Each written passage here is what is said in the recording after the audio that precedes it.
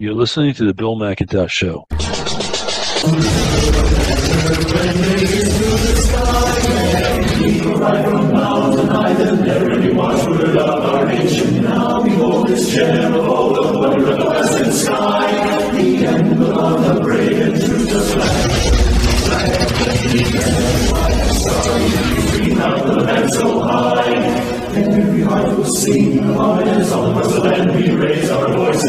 Let's look at let's step back a little bit from Jade and Act to the other unidentified people of interest that were in the area right near the speaker's lobby. Those are the ones you refer to as like unidentified people, right? Yeah, we call them suspicious actors or material witnesses. If they were suspicious actors, that means that they were likely a participant in some form. Material witness means they were there and they saw what happened. And in either case, I know that attorneys for Aaron Babbitt are going to be very interested to identify all of these people, because as of right now, there are close to 24 of them who have not been arrested, have not been charged, and indeed all we know about them is a hashtag assigned to them by Sedition Hunters website.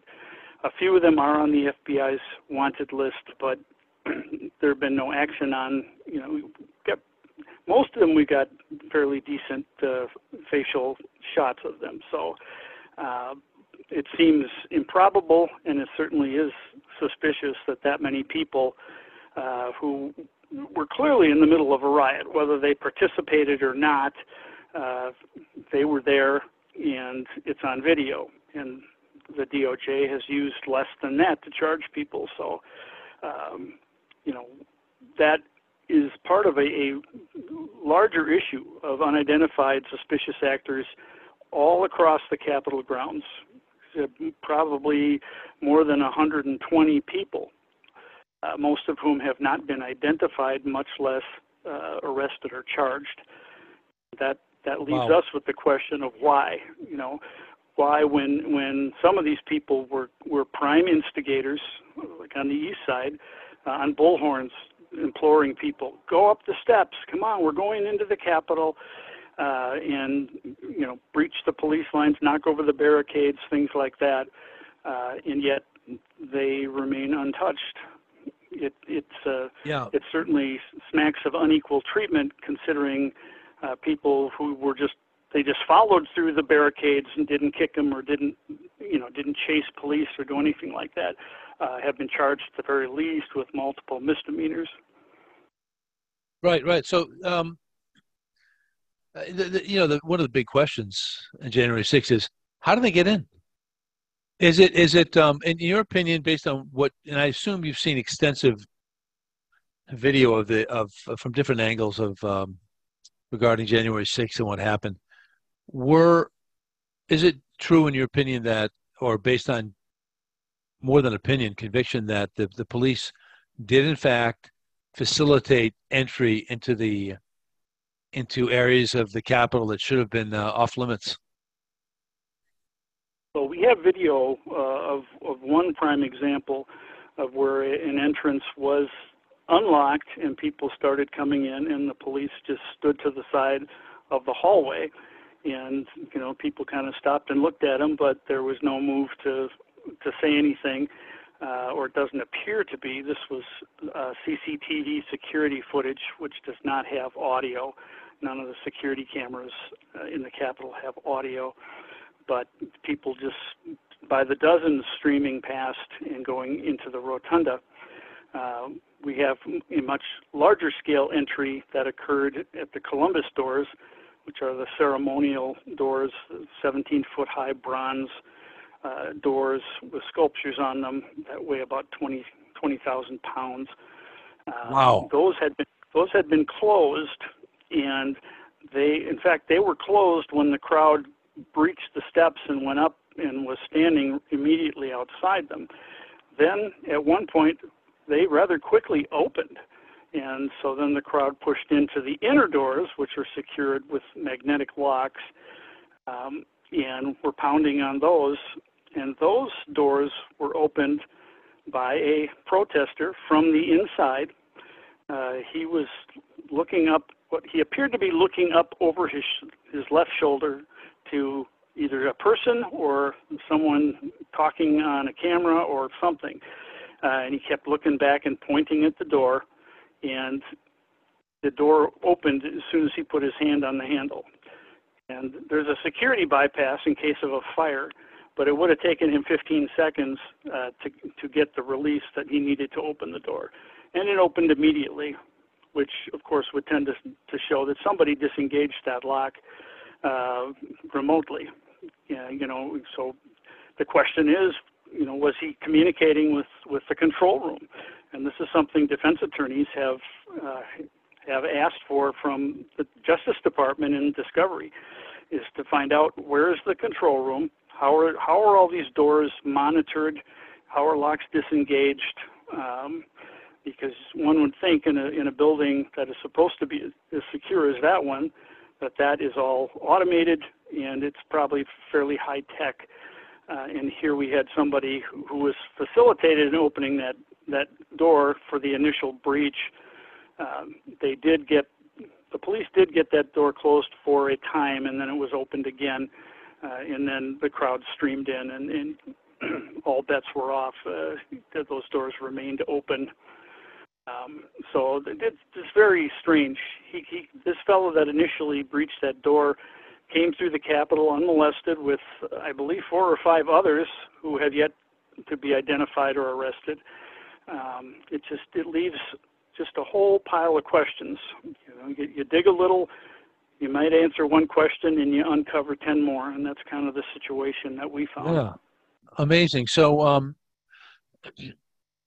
just wondering, how many minutes had elapsed between the time that the magnetic doors, which I guess were immediately preceding the the chamber,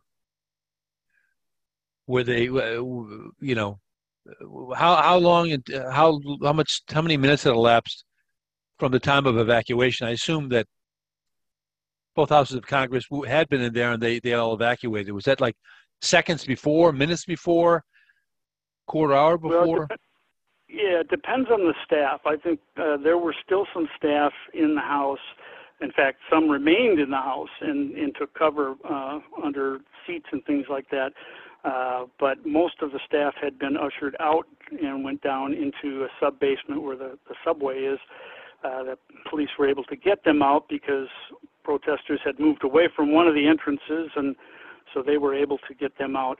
So there was a handful that were still inside the House chamber, including Representative Troy Nails, a Republican from Texas. And he is shown in a photo that most people have never seen of Michael Byrd wielding his weapon and pointing it very carelessly at 3 people who were right in his line of fire, including Representative Nails. And Representative Nails took notice of that, and of course he's one of the ones that believes that the shooting of Ashley Babbitt was a murder. But so he remained in and actually helped defend the House entrance with a piece of furniture, and there were other officers around him who had your typical 2-hand grip on their firearm, whereas Lieutenant Byrd was carrying something in one arm and holding his gun, and it was aimed. I mean, low ready position would keep that aim down. So.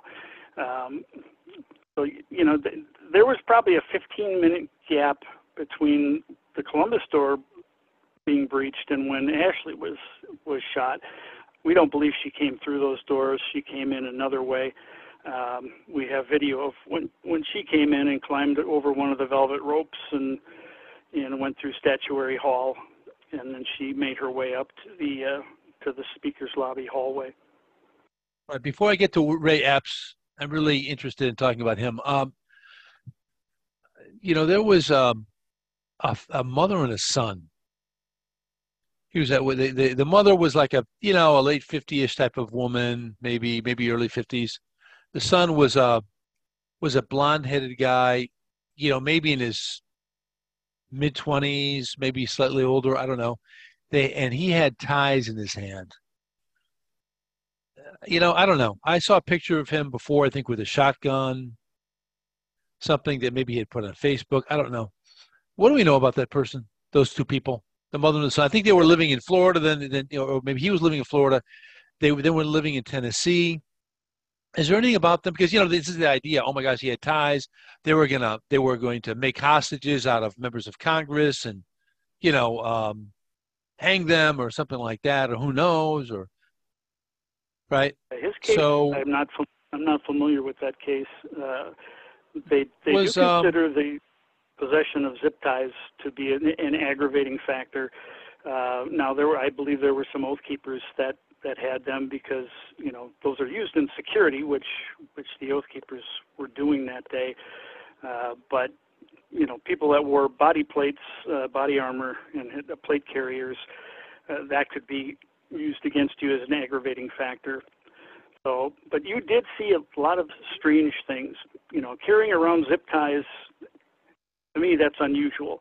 Carrying, a crowbar, a hammer, an aluminum bat, or, a whisk broom or a mop.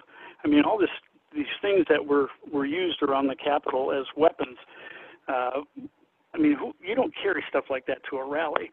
Now, there were enough Trump supporters who did carry things like flagpoles because they remembered what happened on President Trump's inauguration day in D.C., where there was an Antifa riot, and there were 200 arrests made, and fires were started, a car was firebombed, and lots of storefronts were bashed in, and people were attacked and have been attacked on other occasions, leaving Trump events, going to their cars. So that explains a lot of the walking sticks, the flagpoles. Some people wore motorcycle gloves with studs on the knuckles because a lot of people were expecting to be attacked by Antifa. But you also saw people that just seemed ready for World War III, and you just look at them and wonder what are they thinking. And by the way, isn't it true that same day there was a BLM and/or Antifa rally on January 6th in D.C.? I believe there was a gathering. I don't know that I don't believe it was a sanctioned rally. I believe there were 6 or 7 approved, permitted demonstrations or rallies on Capitol grounds, which to me is a complicating factor in all of this notion of parading and picketing and trespassing, because there was a large rally scheduled for L.A. Alexander, the Stop the Steal rally. I believe that was in Area 8 across from the Supreme Court. So people were permitted to be on the Capitol grounds for permitted events. Right. Some of them were much closer to the Capitol steps, which creates a lot of confusion. And some people have raised that in their defense, that probably did help Coy Griffin, who was acquitted on one count and convicted on another. But that's a confusing factor. If you don't see signs that say restricted area, and in fact, if you were one of the people heading to one of these other events, you probably thought, I have every right to be here. We have a permit. So it's exactly. I think when more of these go to trial, these cases, you're going to hear a lot more than that. But the Justice Department is working very hard to get plea deals, so there aren't trials, and I'm sure there's evidence that they don't want to get out in a trial. So, but we will see. There are many defendants who are intent on going to trial. They're not going to take any bargains. Right. So I mean, Ray Epps, of course, former Marine. I mean, people did not trust this guy. He was saying on January 5th at night, "We're going to go inside the Capitol." And they said, no, it struck a lot of people as like utterly disruptive. I mean, and then we see him later on whispering in the ear to Ryan Samsel, apparently. And then isn't it true that Ryan Samsel then starts to get into a contest, basically a pushback with the barricade, trying to breach the barricade? Is that right? What do we know anything about this guy, Ryan Samsel? Well, I have a story that'll be coming out, probably not today, but tomorrow, that goes into that a little bit more. We've obtained some records, and Ryan Samsel backs up what Ray Epps told the FBI and what he has spoken through his attorney, that he pulled him back and said, hey, cool it. Don't do this. Don't push through there. Think about what you're doing, or I don't know exactly what the words were. But Samsel then immediately turned around and helped to bowl over the barricades. And in the process, the female officer was knocked backwards and struck her head and was knocked out. So, he clearly didn't listen. If the message was restraint, he clearly didn't listen. And the explanation that he gave to detectives back in January of 2021 is that he was particularly angry at another officer who he says he had a running verbal battle with, a lot of expletives, and he was talking feces, for lack of a more appropriate term. And so that was his motivation to push through there, and that's what he said. But Epps is present in many places. His provocateur role was not just on the Fifth. He was at the Ellipse. He was at the Washington Monument with the bullhorn, making sure people knew where the Capitol was, and that after the president was done speaking, we're all going to go to the Capitol. So that is, that's recruiting people to at least go over to the Capitol. And, right. Not necessarily to go inside. Well, he did say that the night before, but exactly. But isn't wait a second, Joe? One quick question: didn't he say that also on January 6th? Yes, I believe one of the times he did say go into the Capitol, but I'm he's on video more than I think people realize, and he paints an innocent picture of it. I'll like I said, my story that'll be coming out today or tomorrow delves into that. We've obtained some records that where he's giving his full side of the story. But he's in a lot of hot spots, and he acknowledged that when he was interviewed by the FBI. And even the agent said, "Hey, you're 6'3". We look around and we see these pictures, and there's Ray Epps again." And he acknowledged that he sticks out. But he was also in a lot of places where there was trouble. And he said he went to those places to lend aid, and he did provide some first aid to someone that they carried out across the street who was not breathing. So, and in fairness to Epps, there are plenty of examples on video of him pushing protesters back, or those who were mouthing off at police, where he clearly went up and even grabbed him and said, "Hey, back off. This isn't going to do anybody any good. We've made our point here. You don't want to get hurt. They don't want to get hurt. Let them do their jobs." Those kind of messages, which makes his case even more perplexing. But it doesn't explain. He was one of the people who was helping to carry this gigantic fabric billboard in a metal frame that was passed overhead, and it was used to ram into the police line. And we found video where his hands are clearly on it, and anybody that's touched that, as far as I know, has been charged, and that's considered assault. Probably with a arrested. Weapon. Yeah. So and imprisoned. Yeah. But not Ray Epps. No, and that's something he left out of his interview with the FBI. He did not mention the fabric sign, so that's a complicating factor when people get a look at his own words. So I don't think the fabric banner that issue's not going to go away. That's so. In other words, just to read, excuse me, Joseph. So in other words, he was pushing that over the demarcation line between what was authorized to be near, and the other side that was not authorized. So he's passing it. He's clearly assisting them to pass over objects in a restricted area, right?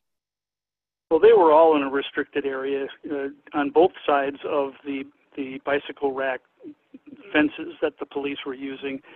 Anybody that stepped through the outer perimeter by the Peace Monument and came up that sidewalk was considered to be trespassing. They did post signs initially, and those were taken down, again, by unidentified suspicious actors.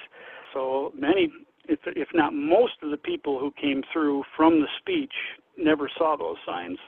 They didn't know it was then, therefore, that it was a restricted area, correct? Well, no, that's not how it works.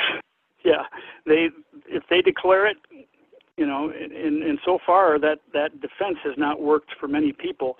You know, saying, well, ignorance is no excuse, kind of a thing. But you know, as I mentioned before, with that many permitted events going on the grounds that day, and no signs, at least leading up to the Capitol, you know, it seems natural that people would expect that.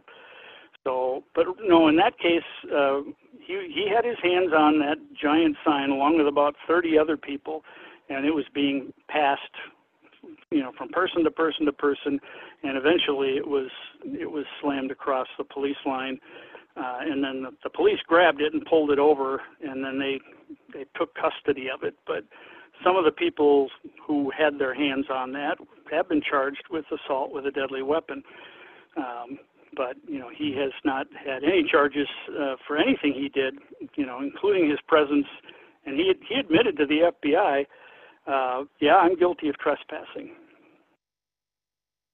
So just on that alone, are there a lot of people in the D.C. jail and in other federal lockups that were basically guilty of trespassing but didn't do anything violent, but they're still locked up? Yeah, I think there's a fair number of them that are accused of doing violent things, but the pretrial detention is not supposed to be used for anyone who isn't, you know, an extreme risk of violent behavior out in the community or a flight risk. And I don't know that most of those guys really fit that definition. And it's supposed to be a rarity because when you're charged, you are presumed innocent. Of course. They'll be in lockup for 2 years before their trial comes. This is third world. This for perspective. I don't live in the States anymore. I'm an American, but I live in Peru. This is third world practices. I mean, in other words, I'll give you an example. Let's suppose I intrude into your house. I'm a thief, and I break into your house, and you shoot me and kill me. Okay? And you know, then there's an argument about, well, you know, you used excessive force, a disproportionate use of force in this case, and you killed somebody. While you're being, you know, studied by the police and investigated, you'll go to jail maybe for 6 months. Okay? In fact, we did have a case like that in New York recently where a shop owner. Of course. Yep, and eventually he was freed and charges were dropped, but when you're locked up, these guys say we're being pre-punished. And no, it ruins your life. And merely an accusation, even those who aren't jailed have gone through that they've been shunned by the community. They've had their banks cancel them, their mortgage lenders. They can't earn money. And then they have to maybe try to file a lawsuit. I mean, it's not, the life isn't totally ruined, but the disruption is major, and it's completely unjustified. Oh, say, can you see by the dawn's early light what so proudly we hailed at the twilight